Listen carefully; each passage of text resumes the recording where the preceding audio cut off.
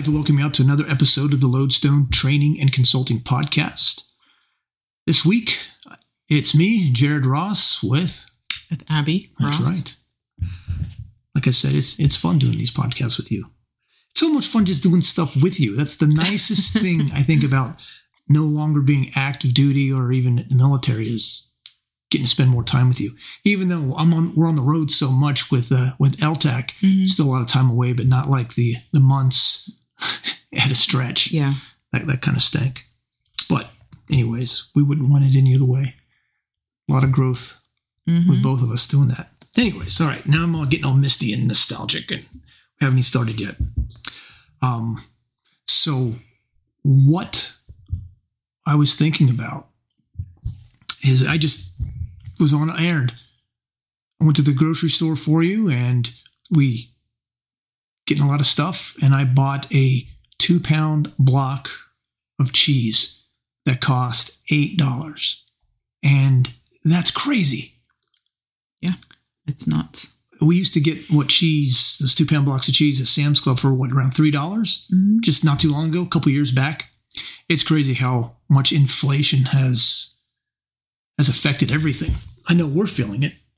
And I think, it was kind of like a slow creep for a while as people started to talk about it. But I would say in the last year to 6 months, I'm really noticing like everything has gone up in price. Yeah. First, there was the shortages, but then now it's just everything. And I don't want to spend any time on the podcast really today as reasons why. There's all kinds of different reasons why, but I just wanted to spend a little bit of time, talking about the second and third order effects of that. I know we're feeling it, and all of our friends across the industry, whether it's gun shops, manufacturers, other training companies, everyone is feeling the effects of that. And I think everyone is just about tapped out. Speaking generally, not individually, but everyone right now at this point, they're feeling it. People just don't have the spare money that they used to have. Yeah. So now, us, along with everybody else, what do we have to do? Now we have to pick and choose, and be more selective with where can we spend our money.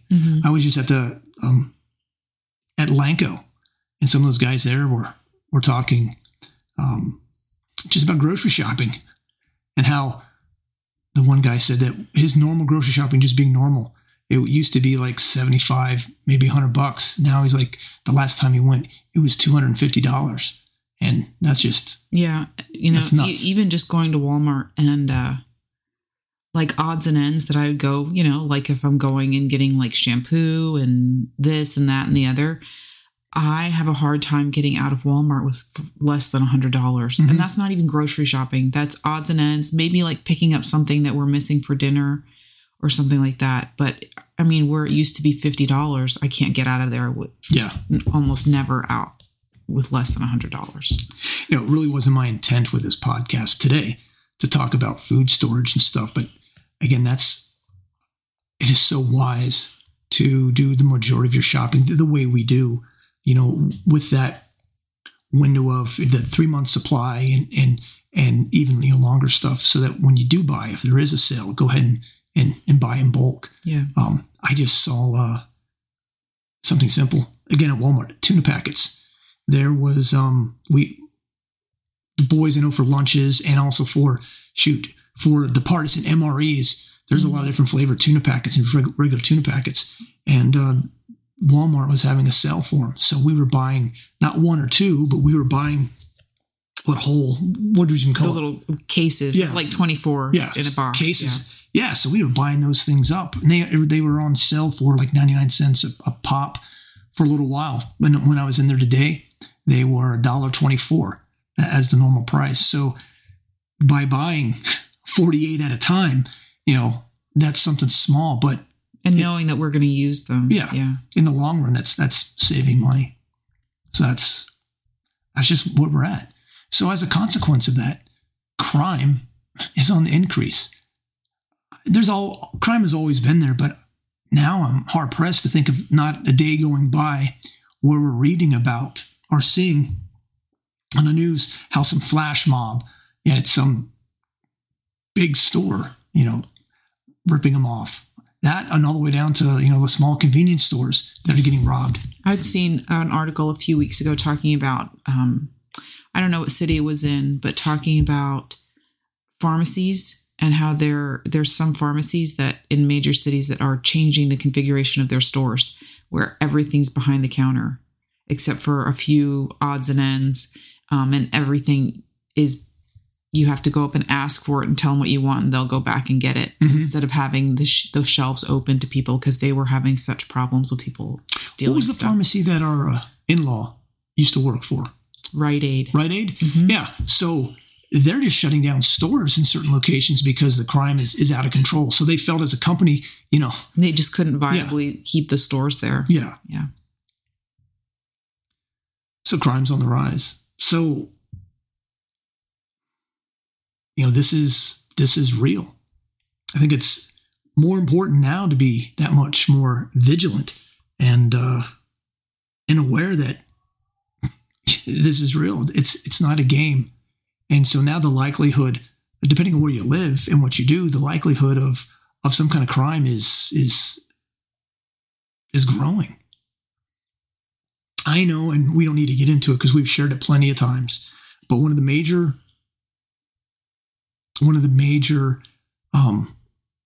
events in our married life was the home invasion when I wasn't there and you were. And because of that, it became very real to us. And we became very vigilant. We even though we'd made some changes beforehand, we even made more afterwards. And that's why, I've been so motivated to teach and to pass on information and training. So if and when an event like that happens in your life, those of you listening, I want you to be as empowered as possible. But how long ago was that? That was what, 15, 16, 17 years ago that happened? Our third was an infant, was like 6 months old. Okay.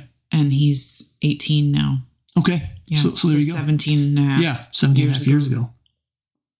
And that's wild. So that made a big impact with us. But even with time, it's just normal and it's natural to become a little bit more complacent.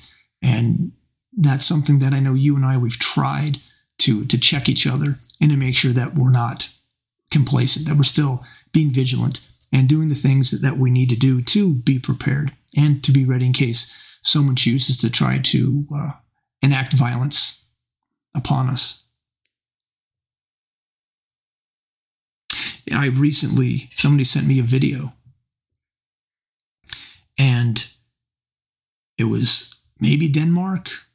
I know it's some Scandinavian country, I believe. I could be wrong, but the video is like someone holding their cell phone, and they're on a second or third story, and they're looking out their window to their balcony, and here some guy is climbing up the ladder, coming up, and the guy's like telling him, "Who are you? What are you doing?" or whatever. And the guy's got a big old kitchen knife, and he's coming up. And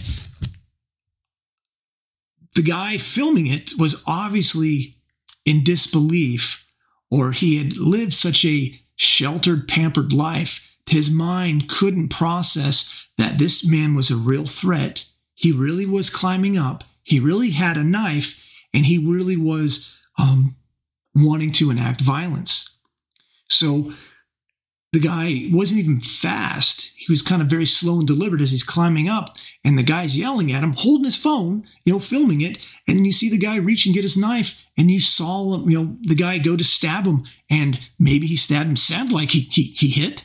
Yeah. And then the guy was yelling more, holding the phone. He must have left the balcony, got inside, and shut their glass door and screen door. So then you see the guy get in the balcony, tries to open the door, can't, picks up, I don't know if it was a brick or something hard, threw it once at the window, not the window, but at the sliding glass door, didn't break, threw it a second time, it shattered, and then the guy was coming in. And the whole time, this guy who I think he was stabbed, maybe he wasn't, I didn't watch the video much past that, but he was just still yelling. And he hadn't been able to rationalize or come to the conclusion that this was real. This was really happening. This guy is trying to enact violence upon me and also my family who's there.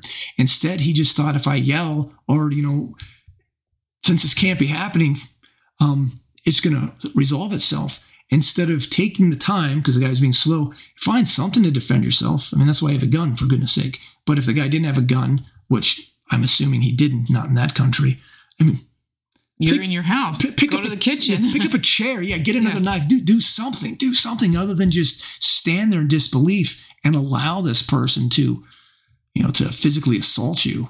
And especially as a man, who cares about me?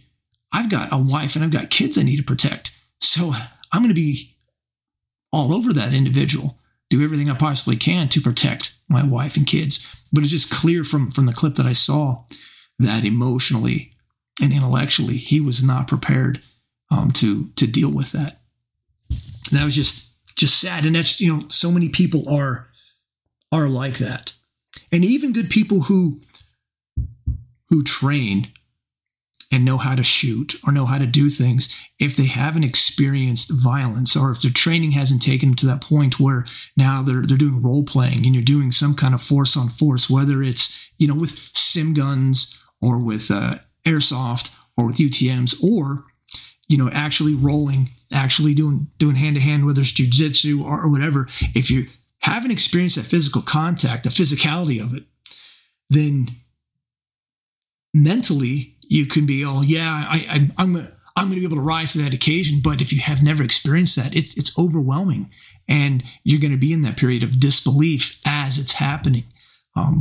It's just so important to get that training and to get your mind right. And even with training, I think you have to be careful because I think that even doing force on force training, that you have to make sure that you're not sliding into like, this is fun and this is a game. You have to work hard because, it hurts, but it only hurts so much. And it can be easy to forget that you're training and not just out there having a good time and having fun. I think you have to work hard to maintain that, thinking about this, like this could happen. What would I do if this was actually happening? That's one of the things that I really appreciate about you is you've done force on force. You've also been an aggressor and been a role player on more than one occasion. And every time you've done it, you've taken it pretty serious and you've given it all you got. I remember the one time when we were working with that sheriff's department. And since we were at the courthouse, we couldn't actually shoot, airsoft or anything like that. But I remember once training was done, you could hardly talk because you were yelling and screaming and really getting into that role. I think I had been assigned by whoever was running it to be someone who was hysterical. Yeah. To get the guys who were the officers who were training, they're going to have to deal with that at some point. If there's a bad situation, someone's going to lose it. And so I think that was why I was so hoarse, because that was one of my roles was the hysterical lady. You weren't there in that one time there where, who was it? It doesn't matter. One of our kids, they were pretty young. So as the event was going down and the one sheriff's deputy, she's like, hey, over here, it can be safe. And she did the right thing. She patted me down, but then she didn't pat down the kids. So we're all in a room and, things are going on and it's kind of chaotic outside, but she's like, oh, you guys will be safe in this room. And then one of our kids pulled out from underneath his shirt a simulated destructive device and started walking towards that sheriff's deputy, allowing her to do something. And she was just, again, she wasn't there. She wasn't emotionally prepared. She wasn't mentally prepared. All she saw was, in her mind, a little kid, but has obviously had a destructive device walking towards her. And she didn't know if she should grab her gun or hit the radio. She was trying to do both at the same time and couldn't do either. And then finally, he just walked up to her and went, boom. And she got kind of emotional, but she'll never forget that lesson that she learned. Yeah. So that's, I guess, really one of the things that you guys listening, it's real. If it isn't already a part of your training, doing some hand-to-hand certainly will help give you that stress inoculation, help get you used to dealing with the reality that violence is there and someone is trying to enact violence on you. Again, those of you listening to the podcast, this isn't anything new. Me saying that one of the best experiences I ever had was growth was not the first real fight I got into where I protected my buddy, but the one a couple weeks after that where I thought I was hot stuff and I got beat down in high school. That was a great learning experience. Humbling, but also realize that, a fight is a fight, and it's, you're not there to play around. So, it's reality. One of the things that we've done, and we can talk about it now, talk about our old house, is I know we've alluded to, or we've talked in the past that we've trained as a family, we've worked as a family, and that's all true. I was just thinking that maybe now we could get a little bit more specific. So we're not going to talk about our plan or how we have our new home, our current home set up, or what our plan is here, but we can talk through our old house and what we did there. So did we have fire drills? Yeah, we did have fire drills, and we also had home invasion drills. Yeah. Okay.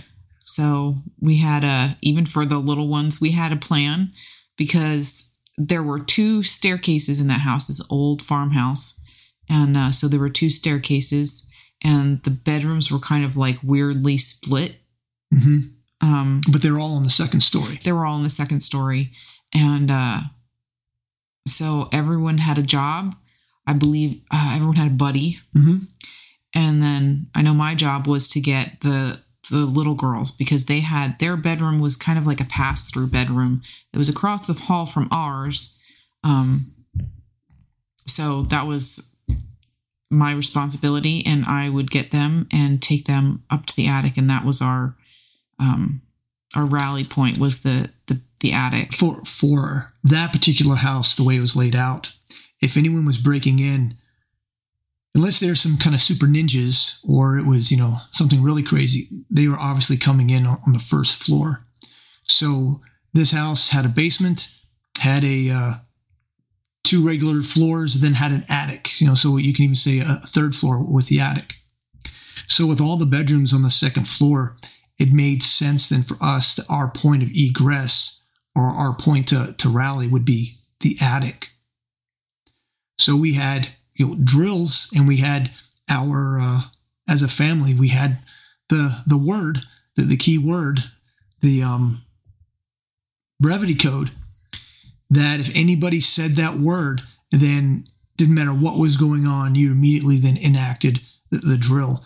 And we practiced, okay, we're all in the kitchen and we need to go, so what's the best way to go? Okay, now we're all, say, again in the kitchen, but now for whatever reason, the one staircase is blocked, so we need to go to the other staircase. What if we are separated, getting up to those staircases? So it was something then that we practiced. And like you said, we have, everyone had a buddy. Everyone had a responsibility. Everyone had a role. So as soon as that word was said, I'm going and I'm getting a firearm. Some of the older boys were getting firearms. I believe you were getting a firearm. Yes.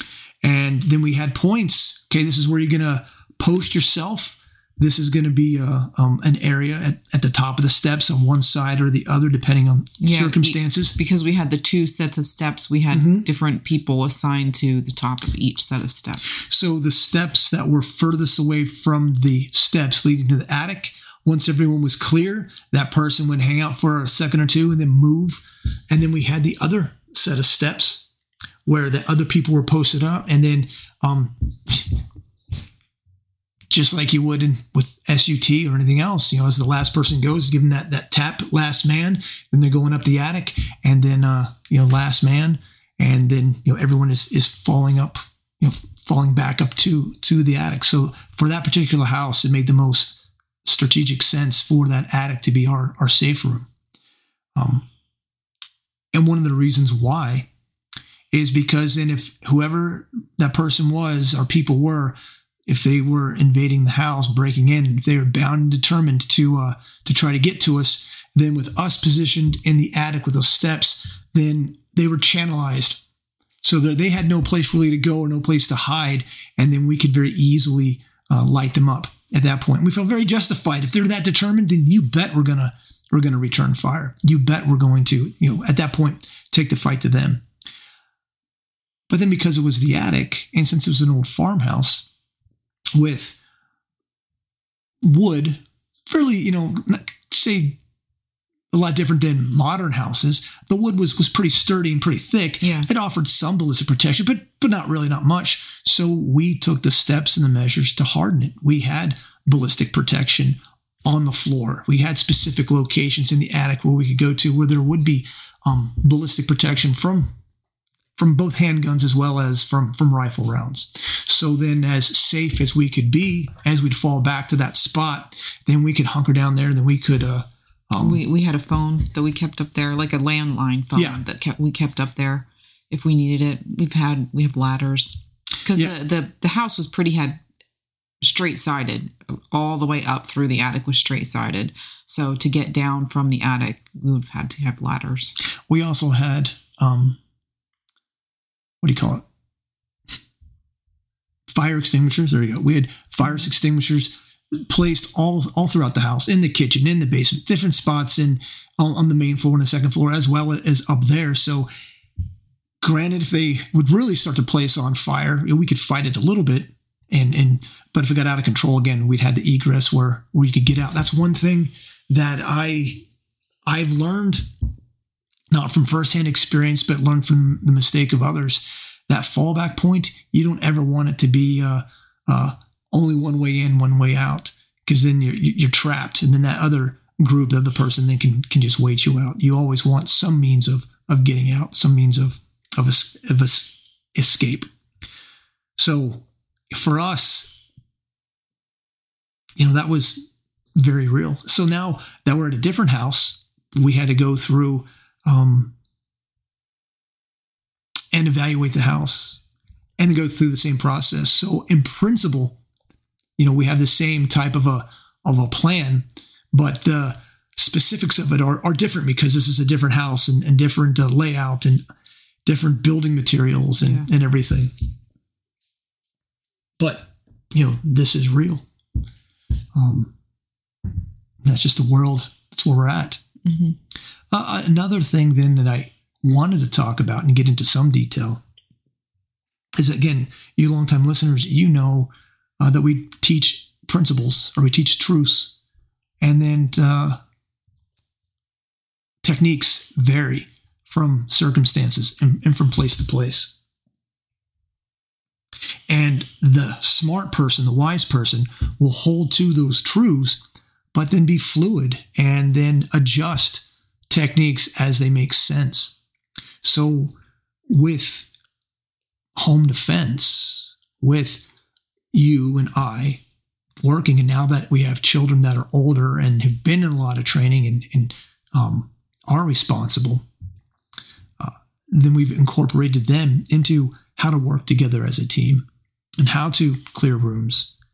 So the basic fundamentals or the basic principles of CQB, of CQC, of room clearing, it doesn't matter really who you are. I mean, you can be A15, you can be SWAT team, you can be law enforcement, you can be, as in our case, a husband and wife. The inherent principles are the same, but how you apply those principles and how you apply those techniques are going to vary greatly. So I'm a big believer in points of domination. I'm a big believer in teaching four-man CQB. It makes a lot of sense in a lot of realms. But where it doesn't make sense is, you and I. At home, yeah. Because even though the inherent principles are the same, you and I, if there's a home invasion, we're not going to be going room to room and in a systematic way clearing the house. The safest course of action for us is to get account of all of our kids and fall back to that safe room. And either there at a better, more defendable position, protect ourselves, or in that place, then wait for law enforcement to arrive. But also knowing that law enforcement might be 5, 10, 15, 20, 30 minutes away. And if those people are bound and determined, we'll hammer them, and we will certainly protect ourselves. But it's important to understand those basic principles, those truths of room clearing. If you need to be going through the house, through the hallways, into the rooms in order to get those children, in order to get those people, and then protect them as you move them and help escort them to that safe room. So in that regard, it's important for everyone to understand those principles. But again, you and I working together, a lot of similarities, but it's different than teaching 4-man CQB. Again, those techniques are different. But where certain principles are the same, it's, how do you move? If you're moving with a pistol, you should not move like the movies or television show with your arms fully extended as you're walking and looking and clearing and moving almost like a tank turned. Instead, you should be moving what we call position 3. So it's underneath your chin at chest level. That allows you freedom so you can use your eyes and use your head. So it's free to move and to look and not mated up with or mirrored to that pistol at full extension. So in that case, if that's what you had to clear with, then that's the same. And what are you looking at when you're going up to that threshold or you're going up to that room? You want to see as much as you can from the outside. You want to, observe the threshold, the archway, that open door or closed door. See what you can see into that room.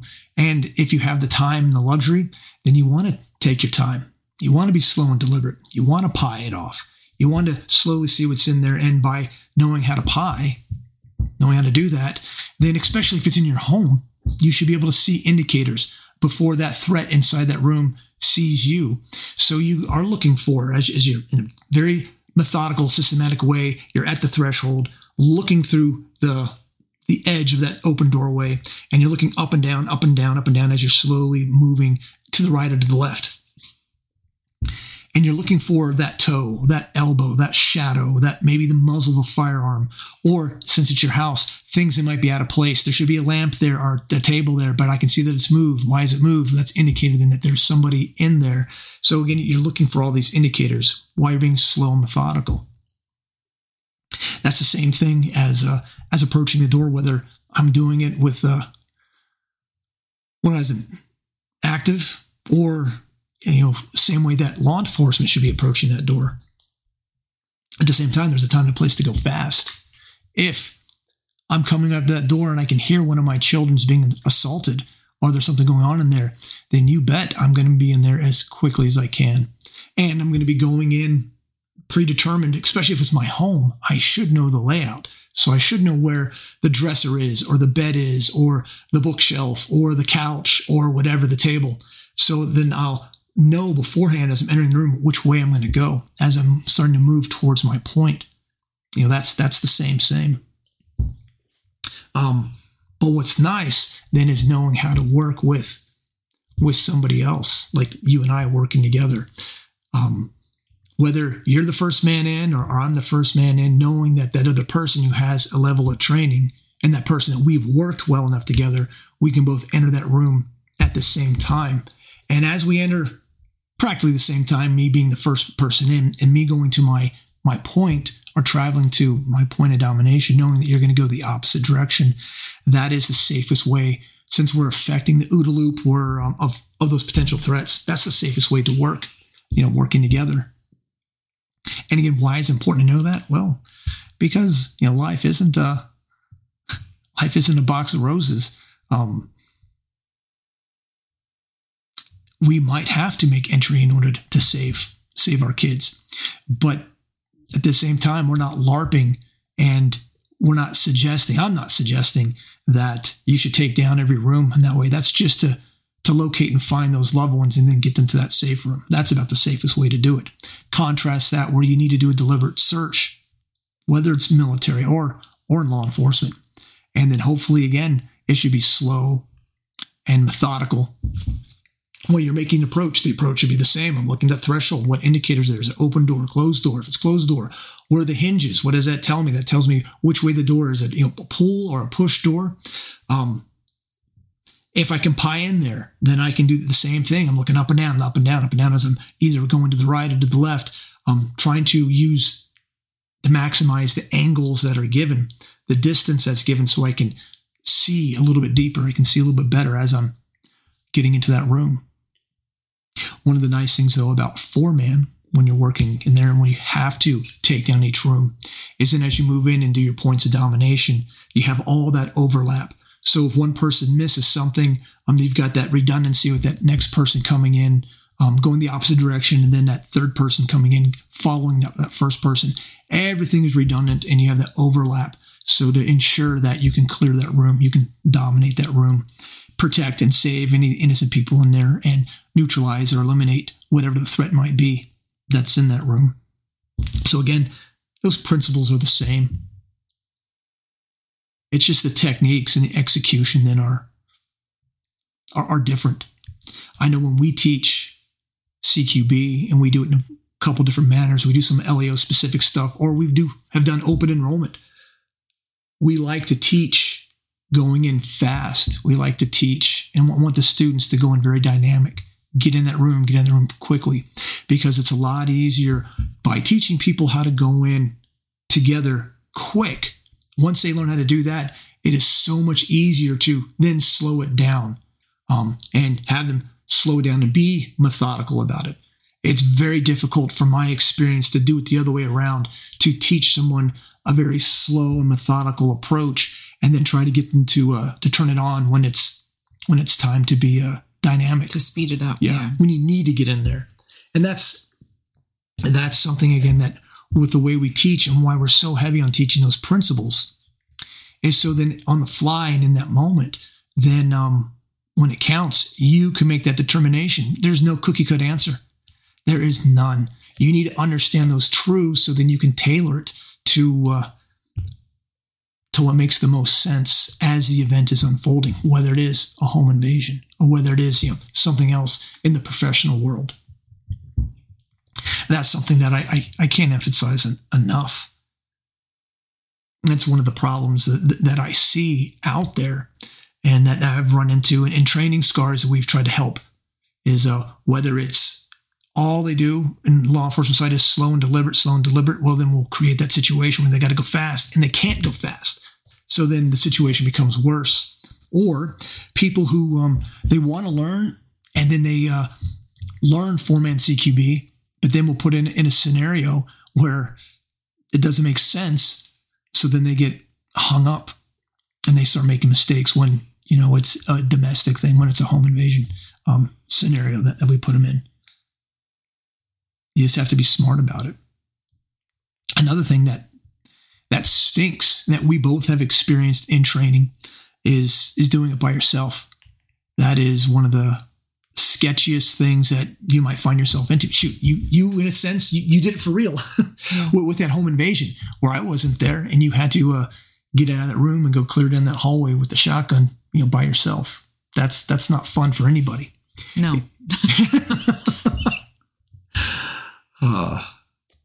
Man. But I guess one of the reasons why this is what I'm thinking about and why I wanted to talk about this is, go back to the beginning. Things are getting desperate, I guess, from lack of a better word. Things are getting desperate out there. People are getting desperate, and crime is on the rise. And more people are just taking the attitude, well, I don't have it, but I want it, so I'm going to go take it. So I talked about getting up to that threshold, moving up towards that door. And a little bit more about that. As you're moving up, some of the standard things is you don't want to be right up against the wall. You don't want to bump the wall, drag anything to give indicators that you're there and that you're getting ready to make entry. And I also talked about, being deliberate if you can and pieing. But once you cross that threshold, once your toe, muzzle of your firearm, head, whatever, once you have breached or got into the threshold of that door, the safest thing for everyone involved is for you to quickly move towards your point of domination. So as you're moving into that room, your feet should be moving the direction of travel. Your feet should be pointed towards that corner where you're going to be going. A mistake that a lot of people make is they're amped up and they're nervous. That's normal. They're concerned. That's normal. They don't want to be injured or shot. That's normal too. But what they'll do then is as soon as they get to that threshold, they'll pause. Or maybe they'll take a half step and just barely start to enter the room. And then they'll pause. And it's normal for people to look down, almost looking down at a 45-degree angle. What they're doing is they're subconsciously trying to use their peripheral vision to observe and see everything in that room. And you can't do it. What you're effectively doing then is you're getting into that room, just barely getting there, and then you're pausing. So any threat that is in that room, they're already focused towards that door. Or if they're not, they quickly will be. And with you not moving, now it's much easier for them to focus on you, get shots, and whatnot. So one of those fundamental truths, one of those core principles is once you make the decision to get into that room, you need to move into that room. You need to move along the wall as best you can with, the real world, with furniture and other stuff that might be an obstacle or might be in the way, but as best as you can, you need to move towards your point, towards that corner. And if it's a corner fed room, that means going straight down that wall to that first corner in the room. If it's a center fed room, then you usually want to go 2 corners deep into that room. You don't want to go diagonally across the middle of the room, but you want to hug those corners. Hug those walls. And one of the things that this is doing is by you staying close to the walls, that means all the threats then should be to your one side, should be towards the center of the room. This makes sense then if you're by yourself, so it's easier for you to orient yourself towards that threat, or if you're lucky enough to be working with a partner, by you staying close to that wall and moving towards your point while your partner is going the opposite direction, hugging the wall. Then again, that frees the middle of that room up for you to engage that threat if necessary. So once you make entry into that room, let me back up just a second. Prior to making entry to that room, you need to know this is where I'm going to go. I'm going to go that path of least resistance. Or I'm going to go to that unknown. Me, I like going the path of least resistance for a myriad of reasons, but that's a technique. That's not a cold, hard principle. But the principle is, once I've determined I need to get in that room, you need to move. You need to get in there. Or if you, like I said earlier, if you breach that threshold, if you cross that line or that doorway with your foot, with your head, with the muzzle of your weapon, then the safest thing is for you to move and to get in there. And now while your feet are pointed towards the corner that you're going or the direction of travel, and if you're carrying your pistol, it should be in a ready position, meaning it should be back at position 3 underneath your chin at chest level. Or if you're carrying a rifle, a low ready, high ready, depressed muzzle, there's a lot of different ones. Personally, I generally go to what's called the high ready.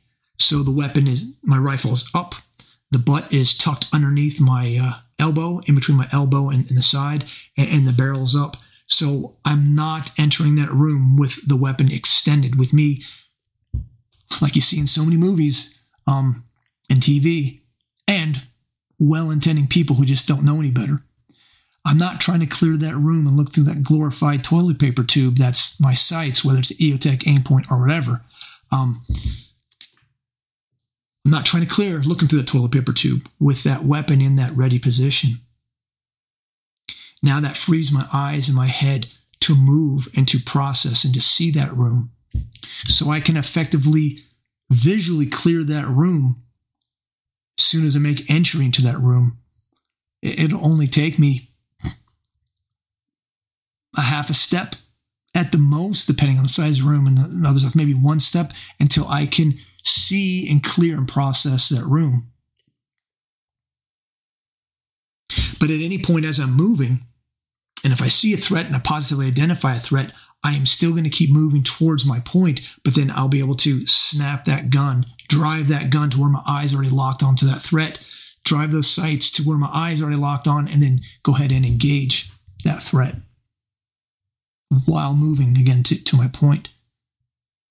So some of these basic truths, these principles that are so essential to learn and to get good reps on. That's why we have organized our classes the way they are.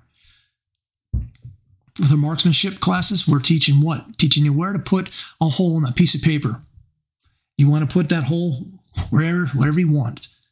And after you've learned to put those holes where you want, then starting the level 2, that's when we start getting a movement. That's where we start driving that gun. And eyes, head, body, gun. Eyes, head, body, gun. Your eyes see it. Your head turns towards it. Your body, if you need to, then you're driving that gun from that ready position to get good hits on target. It all translates to the real world, whether you're working around a vehicle or, in this case, you're working in your home or in some kind of a built-up place. It's important that all that training at the flat range drives to success and safety, in the real world. I'm just thankful that, in thinking about all this, that we have had the opportunity to not only spend plenty of time on the flat range, not enough, we need to spend more, always need to go back to the flat range, but that you and I have been able to work together as a husband and wife, as partners in training, whether it's us running through the house ourselves or, with various role playing that we've done or some force on force training that we've done. What's your experience been like doing some of those classes? Just recently, it wasn't CQB, but doing a force on force class a few weeks ago, it really just cemented the ability to, as you do it repetitively, getting better at it. And things that I saw myself like not doing the first few times I would do CQ or force on force or whatever, that as you do it more and more, then, that's all it is, right? It's training. The more you do it, the more the little things, the basics become more natural, and you're able to focus on other things and make sure that you're getting other things done properly. And that's, for you, that's translated to improved classes that you teach. A good example is your 4 women EDC class. Mm-hmm. So you spent, after that event that we had, 18 years now? Man, 17 years ago? We're getting old, babe. I know. We're getting old. You kind of carried before that, but then you started carrying all the time after that. More consistently. Yeah. And then you evolved what made more sense, what better ways to carry, better firearms, that worked better for you. Yes. And then you got to that point where, okay, now you're comfortable enough, you've been doing it long enough, you certainly had experience in something to say. So you started teaching this 4 women EDC class. And I thought your product was pretty darn good because you've had experience of being a real woman, being a mother, having little kids, having older kids. How does that all play as I'm carrying a diaper bag with carrying concealed? How did you carry concealed? All those things. But then once you started doing the force on force, that was a whole nother layer of what was practical and what was real, and just improved then what you're able to pass on and share and to just others. taking other classes and just getting more experience, and really just getting more experience and learning what works better. Do you remember that? What was the course we were teaching? It was to a bunch of law enforcement. It was officer response to active shooter, I think is the name of the course.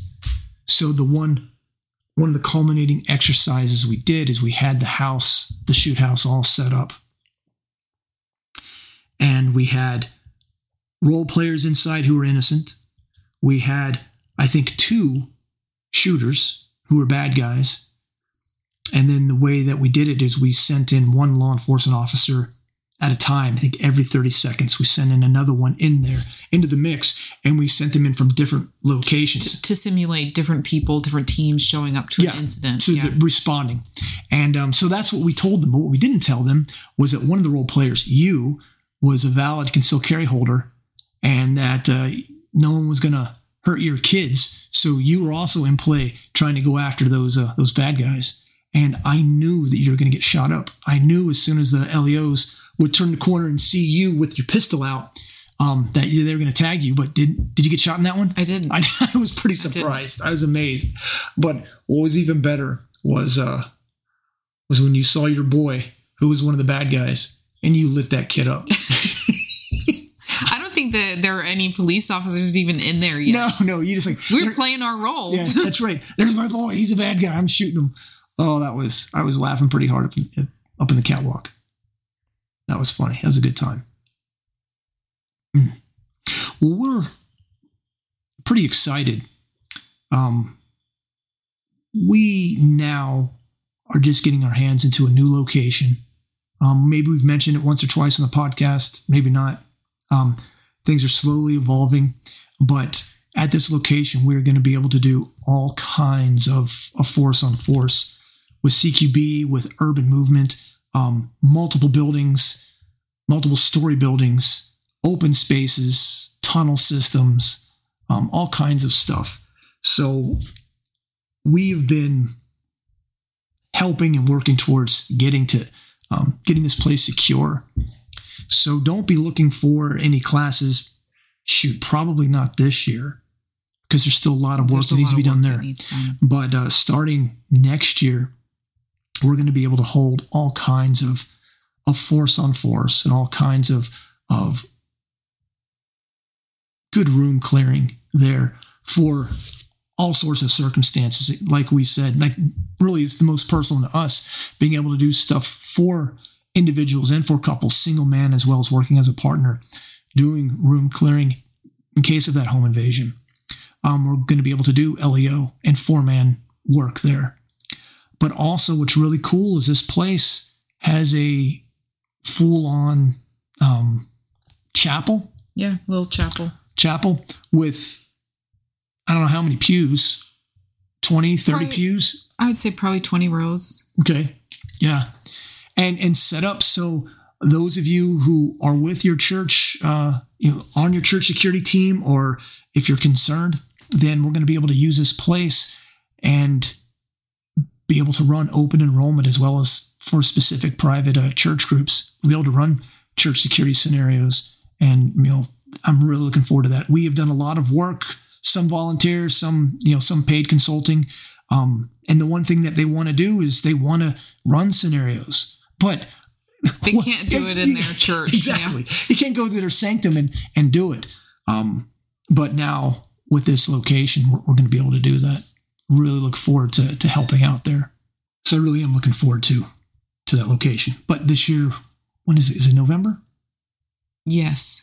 It's like the 9th through the 11th, I want to say. Okay. We do have a 3-day LEO CQC class where, again, it's not for SWAT, though individual officers can attend, but it is open enrollment for LEOs. And we go through single man, 2-man. We're going to talk about responding to that active shooter, good principles, and then we will get into 4-man work. Again, just giving that information, so things you can take back, giving you guys more experience, another tool, and then we're going to have some fun, some good scenario-based work that we'll be doing, and that'll be myself and Dark Chris and Flynn. So the three of us should be the primary. We'll be the ones running that one, and that's going to be a good class. I think right now we're about half filled. So we still have a few more slots. Yeah, there's still some slots left. Left available for that. We're really looking forward to that. Another thing that we do, again, principles, truths, is operating in and around vehicles. So it doesn't matter if it's me or if it's you going to Walmart. There are basic truths and things that we do. So how how do you approach working in and around a vehicle? For the most part, just trying to be aware. Now, being in a vehicle makes it easier because you've got all your mirrors. So that helps to, just be able to focus and see what's going on around you. And then with the kids, up until a few years ago, almost everywhere I went, I had the kids with me. It wasn't until they started getting old enough to manage themselves at home and stuff like that. So getting in and out of the car was we've had big vehicles since we had started having kids. Almost immediately we had the twins, and then we got an SUV. So big vehicles have always been kind of helpful. One of the things that always made me nervous was driving one of our little, we've had some little beater cars, and then so just being able to focus and be aware of surroundings, especially in a parking lot. Those little beater cars I hated because I had to bend down in to put the kids in seat belts or put the kids in boosters or car seats or whatever. And I always hated that. It was always nice to put the kids up, and I could still stay up with my head up and be able to look around the parking lot and be aware of the people that were around me or the other vehicles that were around me. I know one thing and it's just a product of who we are in our situation. With me being in the military, a lot of that's rubbed off on you. And then with our personal experiences where we've had, that home invasion, as well as a couple other attempts when we were newly married, you treat going to the store isn't just you're switching off and you're not thinking about anything. It's a mission, and treating it like a mission. And, you have that checklist of things that you do, things that I do, to now it's just second nature. You do things that you don't even realize anymore because it's just who you are. It's just who we've become. To keep situational awareness, to look. You probably had to stop and think, what do I do? Because it's just so a part of who you are by keeping your head up and by being observant, by looking. And not just like glancing around, but in a systematic way, looking in different rings or layers. What's close? What's beyond that as you're looking and observing. So you carry. Yes. How do you carry when you're in the car? Usually I carry either in my purse or on my body when I'm out and about.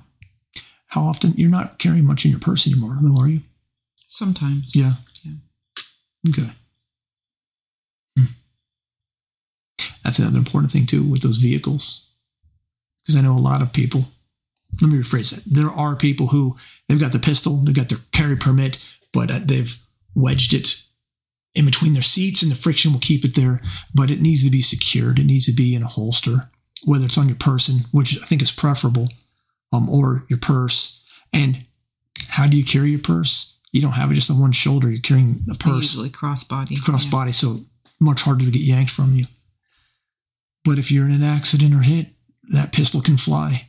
But if it's secured in that holster on your body, or like as you carry your purse, then it's going to stay there. What have you done with the kids? How have you taught the kids? There's a lot of buddy system stuff that goes on. Our main vehicle, if I have, most of the kids, is our van.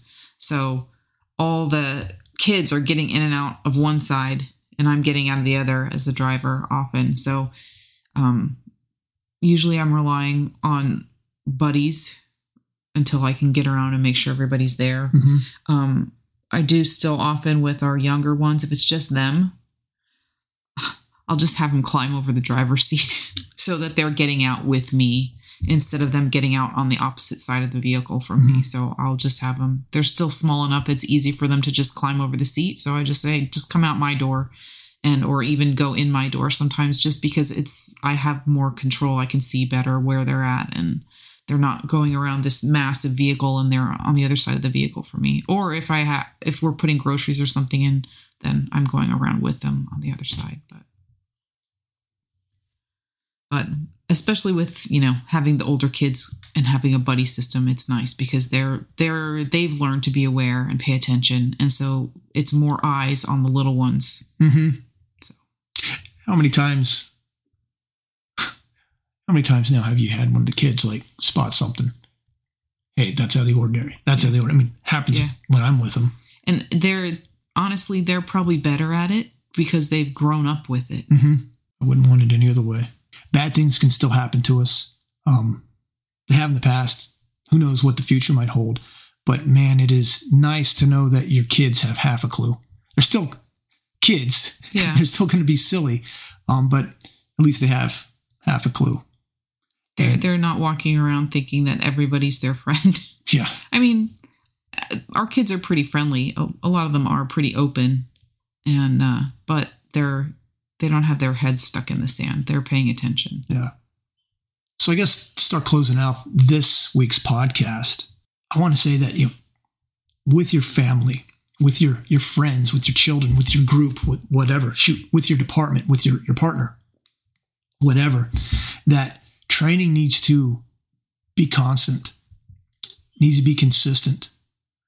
I'm a big believer that you need to keep going back to those fundamentals, to those basics. So the 8 fundamentals of shooting, it's important to keep refreshing those and working on those. But you also need to make sure that you're training with your people, with your family. And that's the same with us, is we, when they were little, it was games. And now we're doing full on, I guess, scenarios in the house, fire drills. But also just the other day, one of the few days that we had a couple of free time. And my oldest boys, they had off from work. So what did I do? Hey, we've got time. All right, we're going out. We're going to practice some SUT, my boys and myself. So we went out there and just went through basics: walking, patrolling, hand and arm signals, walking in the dark without nods. And it's important. We're bonding, we're having fun, but we're learning from each other and getting good experience.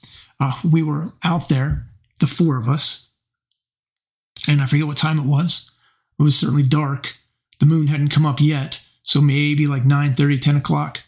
And we were going to wait until the moon rose to give us more lume. So then they were going to move some more. So we're pretty close, pretty tight together, and waiting. And then I glance up, and through the trees, there's an opening. And then what did I see? 1, and then 2, and then 3, and then 4, and then a huge line of these unblinking satellites, like just a giant line. Like, what the heck is that? Now, I knew, never seen it before, but I knew that it was Elon Musk's Starlink, satellites. So I'm looking at this like huge train of lights, like, boys, look at that. So they all looked up like, whoa, what's going on? And then just at that moment, my phone goes off and there's a text from our instructor internal thing. And one of the instructors texted, hey, to another guy who lives close to him, did you hear that explosion? What's going on? And I thought, oh, that's it. The aliens are coming. It's kicked off. It started. Just watching those, I guess like snake or whatever you want to call it, of satellites just go across the sky. It turns out it was what they heard on the other side of the state was, I guess, a meteorite that hit. Yeah, I don't know if it hit, but it definitely exploded. Okay. Yeah, a couple people saw by Glen Rock. Okay. Yeah, it's pretty wild. But so that's something that we practice what we preach. We get out there and we train and we work as a team. You gotta be. Here I'm bringing up for the first time that light fighter concept that we keep preaching. Got to be independent and got to know how to be an asset. Got to be well-rounded. And then once you start learning those individual skills, now you got to be working with your team. And it's pretty reassuring to have that kind of that bond and knowing that other people are dependable. You know, maybe tonight, it's been a little while, maybe close to bedtime, maybe we'll have a fire drill. Fire drill. Yeah, we haven't done one in a little while. And watch those kids do their thing. Well, thank you guys for listening. I hope that we were able to give you some information and give you guys something to think about and motivate you guys to practice and practice. Walk through your house. If you don't have a plan, set up a plan. Where's a good fallback point? What would make a good safe room? What are your deficiencies that you need in order to prepare your home? What are those core principles that you need to focus on so that you can be more well-rounded, so that you can flow with whatever life or threats throw at you? Really appreciate you guys. And I'm really excited for what the future holds for Lodestone. I'm looking forward to the Life Fighter Challenge. That's coming up in about, 6 weeks? Yeah, about. Yeah. Can't wait to see you guys out there. If you haven't signed up or you're thinking about it, you're not sure, do it. You will not regret it. There's going to be a lot of people out there, going to be a lot of vendors, all sorts of activities, lots of fun, and it'd be a good opportunity to push yourself. If you, for whatever reason, can't or you don't want to or you're not ready to, you think this year, come show up anyways. You don't have to participate. There's going to be some side events that you will be able to participate on. There's going to be prizes there for people to win as well. It's going to be a good time. And we look forward to it. All right. Thank you, babe. Thank you for all that you do. Thank you for making this company work. We couldn't do it without you. I couldn't do it without you. And you all stay safe. We'll talk to you next time. Hey,